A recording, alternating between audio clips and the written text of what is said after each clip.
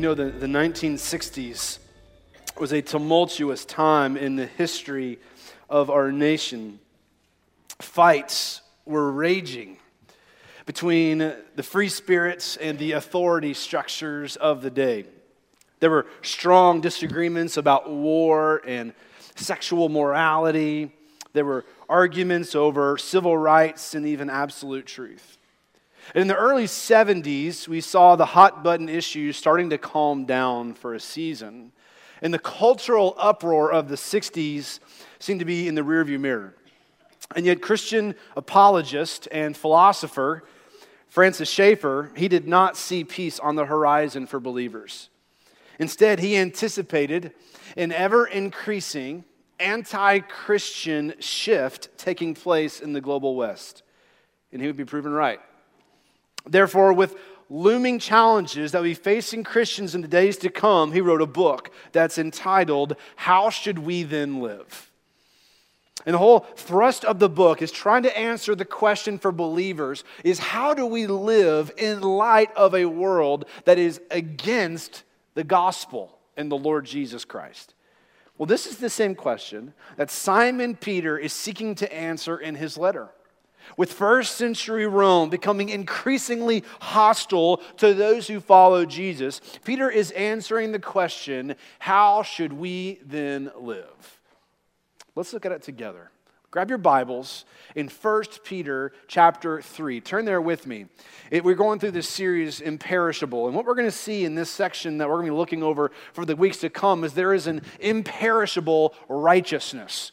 An imperishable righteousness that we have in Christ.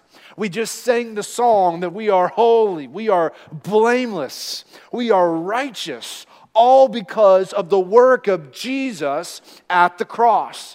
Now, for those who are righteous, those who have Christ, we are now growing in our righteousness. We are in the process of becoming more and more like Jesus. Well, Simon Peter is addressing this imperishable righteousness that we have in Christ in his letter. Now, this is the same Simon Peter who walked on water with Jesus. This is the same Simon Peter who in Acts chapter 9 raised Dorcas from the dead. And this is a fisherman turned Bible teacher. And Peter is writing to believers in Asia Minor who are suffering for the sake of the gospel. And so with persecution increasing, he gives the first section of his letter to believers who are in Christ. He's reminding them of their identity. You are indeed elect exiles. You have been given a new birth into a living hope through the resurrection of Jesus Christ. We have an imperishable reward that is coming for those who are faithful. Then in section 2, Simon Peter gives the practical application of the gospel. In the life of the believer, he says, you are aliens and exiles.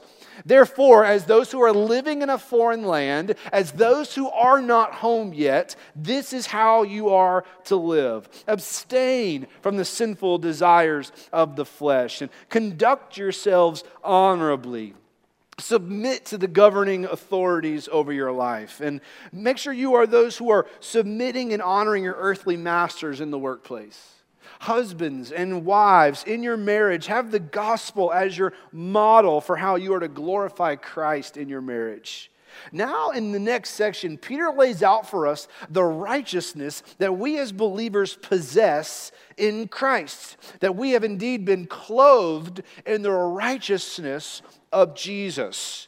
Now, before we move forward, it's important that we understand who we are in light of the world around us. As persecution is increasing around the world, we as believers in the United States don't face the type of persecution that others face. In fact, here the challenge from a Nigerian pastor, and I read this quote this week. He says, don't compromise here in the West on the faith we're dying for in Africa. It's a strong word. It's a good word.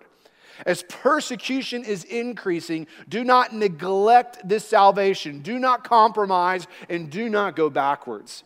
In fact, we've got a map I want to show you of what it looks like around the world. These are countries where it is very difficult to follow Jesus. The red is the most severe extreme persecution. The orange is moderate. The yellow is a high level of persecution. There's a sense in which believers in Jesus are suffering for the sake of the gospel, and many of them losing their lives. And so for us, it might be a comment someone makes about us on Facebook, okay? So let's make sure we're comparing what persecution looks like. And yet at the same time, as those who are followers of Jesus, we are called to endure persecution. The Apostle Paul says in 2 Timothy 3:12, in fact, everyone who desires to live a godly life in Christ Jesus will be persecuted. Well, when that persecution comes, how should we live? Peter tells us here in chapter 3. I want you to see first, when persecution comes, we are to, number one, display the attitude of Christ. Look at verse 8. Peter writes, finally, all of you, be like-minded and sympathetic.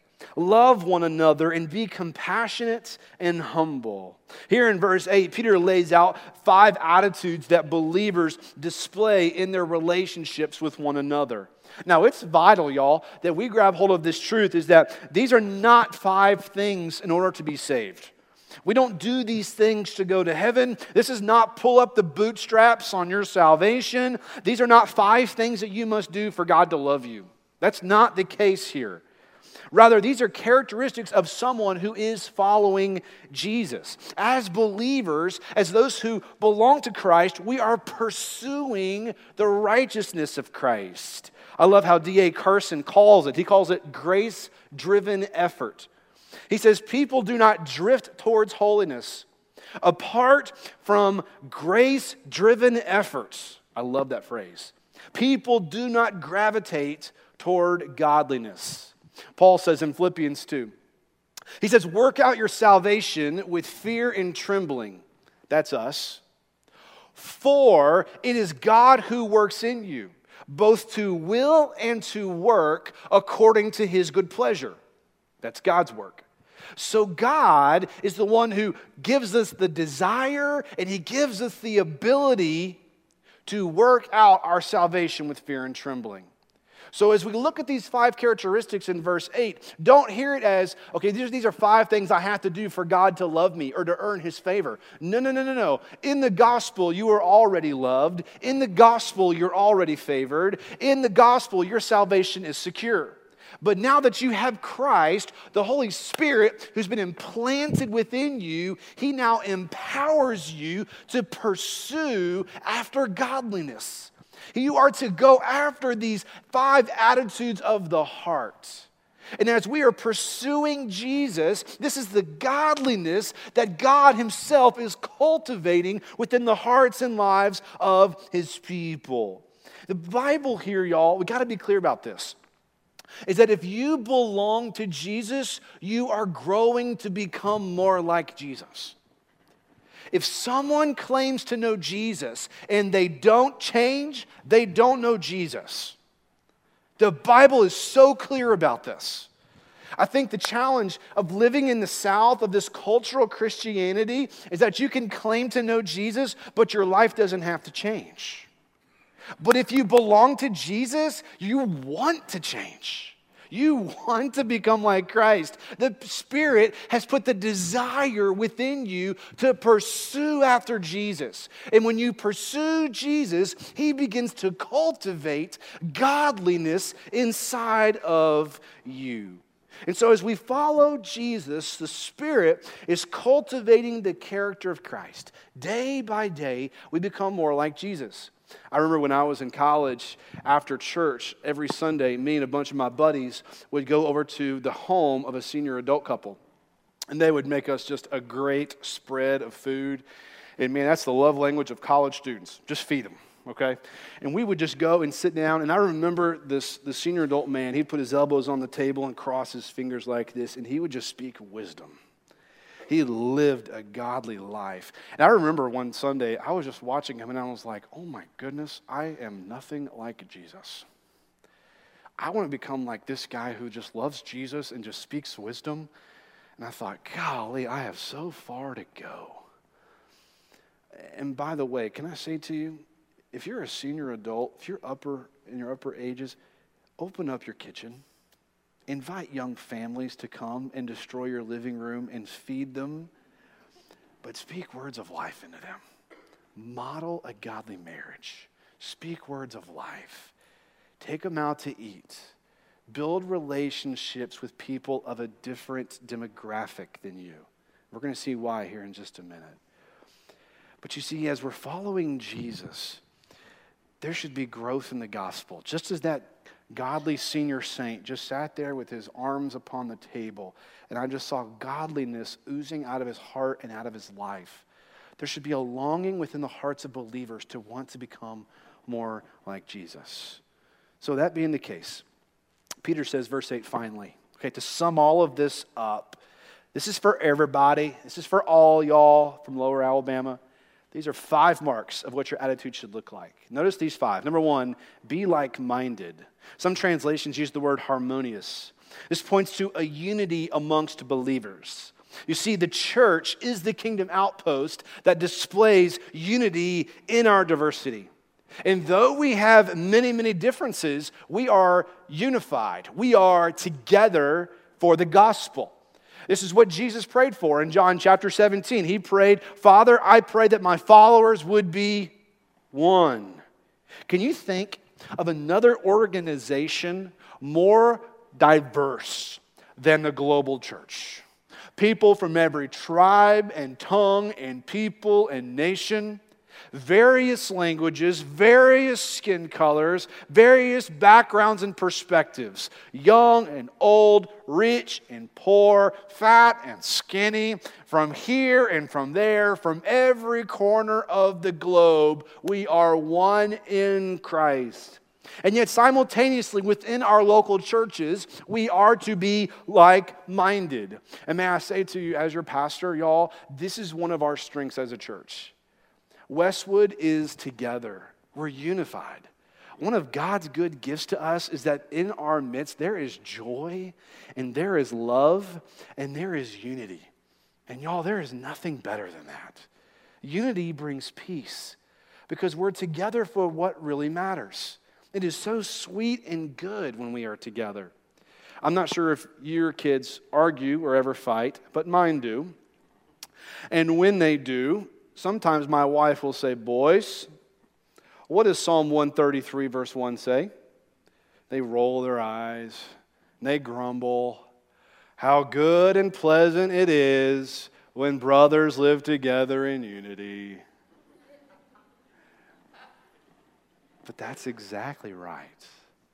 It is good when there is unity, when we are like-minded, when you have people from various backgrounds and perspectives and skin colors. We're together for the gospel. Nothing in this world makes sense. You look at us and we're just a motley crew from different perspectives and walks of life. And yet we can come and we can lock arms together. What apart from the grace of Jesus can bring Roll Tide and War Eagle together? You guys are crazy, by the way. But that's what the grace of Jesus does. He makes us like-minded. He makes us one. We are together for the gospel. And when you look at the church, there's various opinions. There's lots of gifts, different political perspectives. There's various sporting allegiances, personalities, but we're one in spirit and in purpose. It's the gospel that holds us together. But number 2, it says be sympathetic. This means to suffer with someone. It's a practical word. It means drawing near to those who are hurting. You don't just feel bad for someone who's going through a trial. You actually do something about it. You see, as first century believers, as they were suffering for the gospel, as they're going through difficulty, as their property was being confiscated, as they were losing their jobs, as they were being threatened and mistreated, and the fiery trial, as Peter says, is increasing, the church needed each other. That's all they had. For many of them, they were losing all of their earthly possessions. What else are we going to do? We've got each other. There was sympathetic towards one another. They were together. They helped one another. Now, for most of us in this room, we don't like being helped. Our pride sometimes gets in the way of allowing others the blessing of helping us. And y'all, I'm as guilty as anybody. I am continually repenting of the sin of self-sufficiency. I need you. And we need each other. There's a sympathetic spirit that takes place when we humble ourselves and we put others' needs before our own. But you see, when we are sympathetic towards one another, we are showing the world what the gospel looks like. We're preaching the gospel to one another when we say, I am hurting, I am in need, and I need someone to help me. That is pointing to the gospel. As sinners, we are helpless, we are hopeless, we are in need, and yet Jesus shows us the sympathy by drawing near to us through his death and resurrection. You see, the gospel is to be permeated and displayed through us as we are sympathetic towards one another. So just as Jesus was sympathetic towards us, so now we go and do likewise for others. Number 3, he says, love one another. That word for love, verse 8, it means a brotherly love. Okay, believers love one another like family. You see, even though in this room we do not share the same DNA, we love one another as brothers and sisters. You see, Christians love one another like family because we are family.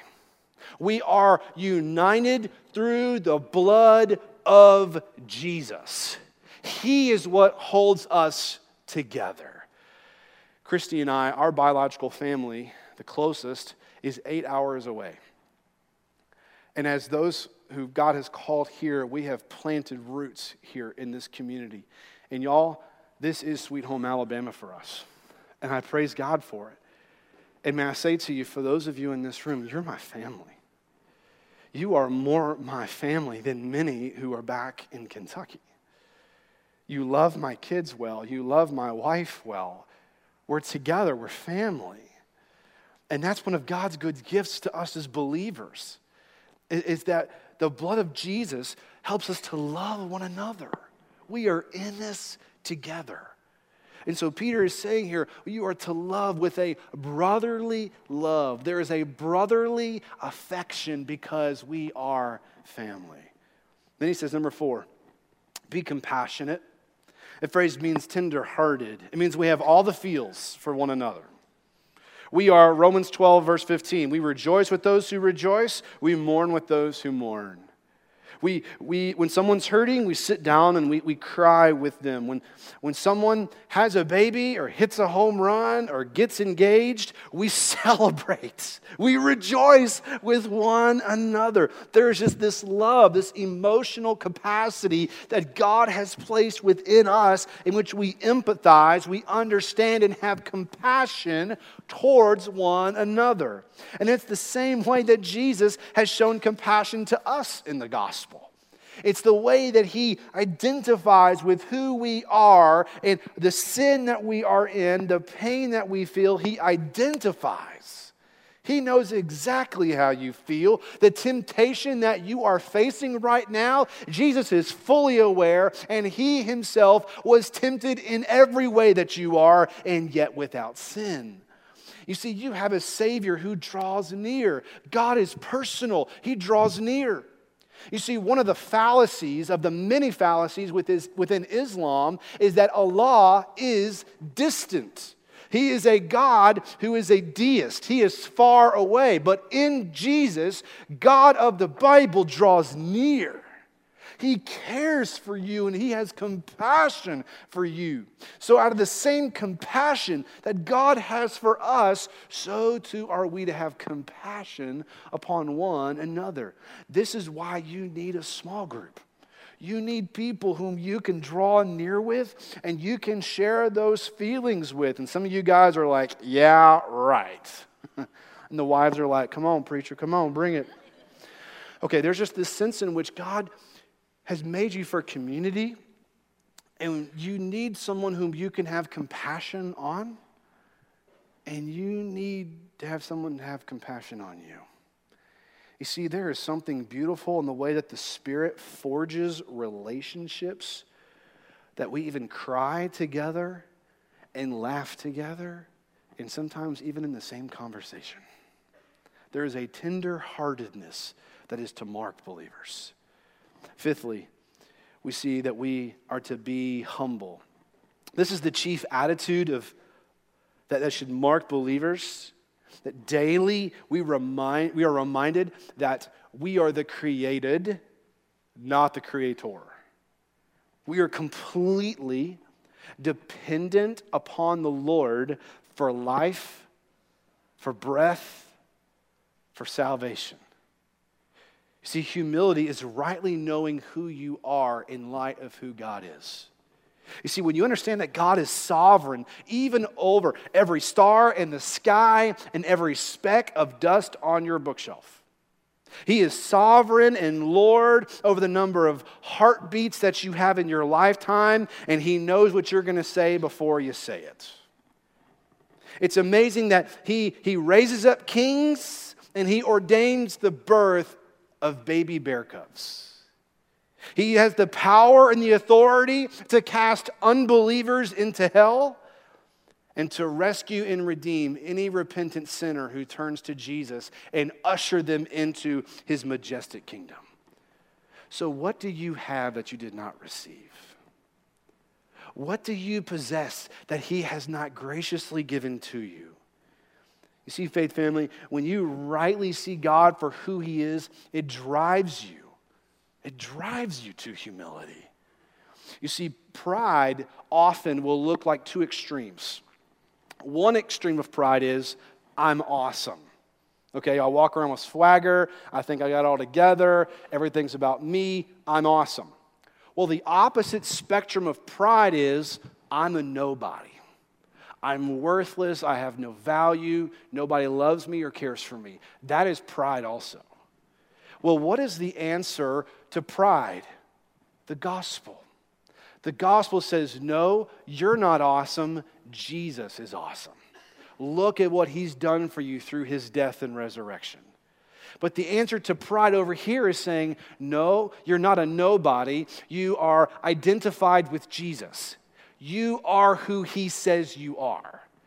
You are not a nobody. You're an image bearer who is loved by Jesus. And if you are in Him, you have value because you are made by Him, you are loved by Him, and you now belong to Him. What He says about you is true. You're blameless. You're righteous. You're holy. You're sinless. You're a saint. Because of you? No. What He has done for you in the gospel. This is what defines you. And sometimes we will swing back and forth through these two extremes in one day.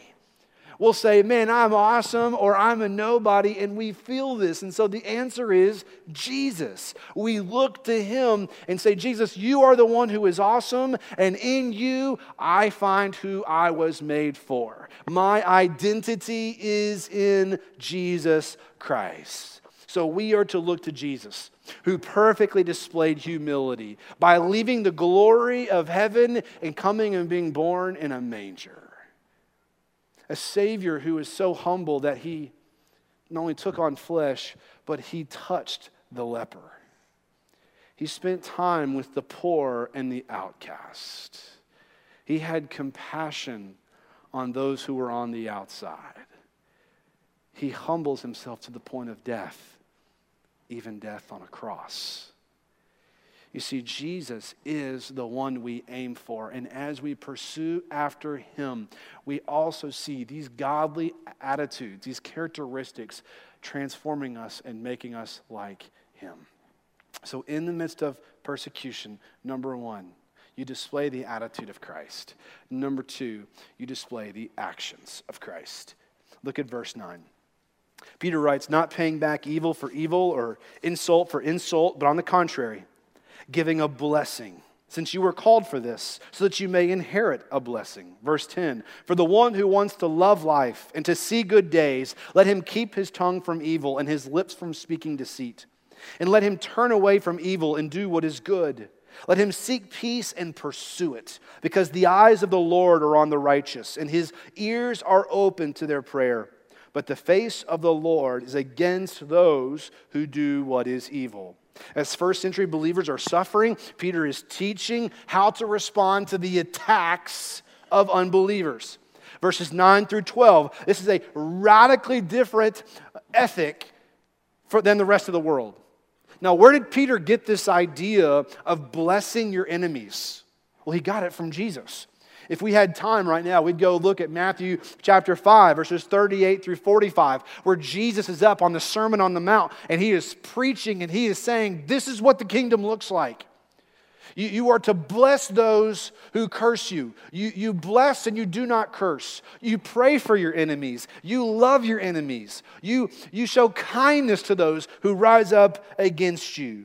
You see, revenge is a word that is no longer in the vocabulary of the believer. Instead of fighting back evil for evil, insult for insult, yo mama for yo mama, we instead speak blessing. Why? Verse 9, you were called for this.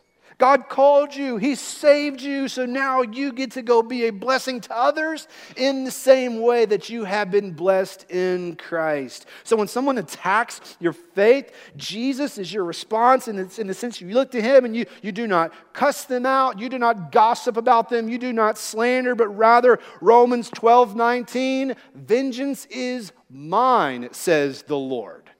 I will repay. Your desire to clench your fist is not your response to those who persecute you for the gospel. Instead of fighting back, you bless. You speak words of life. In fact, I would encourage you to go look at Romans 12 because it's amazing. Even he finishes up a section, Paul does, in which he says, when you bless, when you do good works for those who curse you, you are heaping hot coals upon their head. I love that. I'm like, okay, I like that. So I'm going to return cursing with blessing. And what happens when we bless? Well, the Lord then blesses us. You inherit, verse 9, a blessing. You see, the more you bless, the more you will be blessed. That's Peter's point. The more you bless others, the more the Lord's like, yes, I'm going to bless those who bless others. Well, Kenneth, how do I do that? What does this practically look like? Well, Peter tells us verses 10 through 12. And he does it so in these three verses by quoting Psalm 34. And what's interesting about Psalm 34 is that's a psalm written by King David as he is being persecuted by King Saul. So Peter is holding up David in the midst of his suffering and says, this is how you respond. That you are to show blessing. You see, David twice had the opportunity to kill Saul. Twice he had the opportunity to take down his mortal enemy, the one who was trying to kill him. But both times he says, I will do no such thing. I will not touch the Lord's anointed. How can I do such a thing? Well, here we see David lay out for us from Psalm 34. Do you want to love life? Verse 10, watch your mouth. Do you want to see good days? Verse 11, watch your life. Let him seek peace and pursue it. That word pursue, verse 11, it's a hunting term. It means to pursue with intensity and determination, with persistence. Well, here in the text, Peter is pointing believers to the attitudes and the actions that we are to have for those who follow Christ. It's both our heart and it's with our life. We display the glory of Christ to those inside the church and to those outside the church. So what does this look like practically? Let me give you 3 ways real quickly. How do believers respond to persecution? Number 1, prayer. You pray for those who persecute you. Matthew 5:44. As Jesus is hanging on the cross, he cried out, Father, forgive them, for they know not what they do. As Stephen is having stones tear his flesh off in Acts chapter 7, he prayed, Father, forgive them, for they know not what they do. You pray for them. Number 2, kindness. Jesus says in Matthew 5:44, but I tell you, love your enemies. He goes on to say in Luke 6:28, bless those who curse you. If you want to try and reach people, don't try and win an argument. Try and win their heart. And the way that you win their heart is with kindness. You respond from cursing with blessing. So prayer, kindness, and then number 3, forgiveness. This is the hardest of all 3. You are to forgive in the same way that God has forgiven you in Christ. Well, Kenneth, don't you know what they did to me? No, but the Lord does. Well, how in the world do I have the power to forgive someone who's hurt me and my family? It's the same way that Jesus has forgiven you and how you hurt him and robbed him of glory. You see, the gospel empowers you to forgive your enemies. And you forgive those who rise up against you, because that is exactly what God has done for you in Jesus. And you are now empowered to forgive in the same way. Y'all, we live in dark times. We live in a culture that is straight up confused. So do we wring our hands in fear with anxiety? No. Do we raise our fist and scream at the rain? No. We speak words of blessing, because our confidence is not found upon this earth. In the midst of a world that is falling apart, we display the attitude of Christ. We display the actions of Christ. And when we do, we find that that is how we are to now live.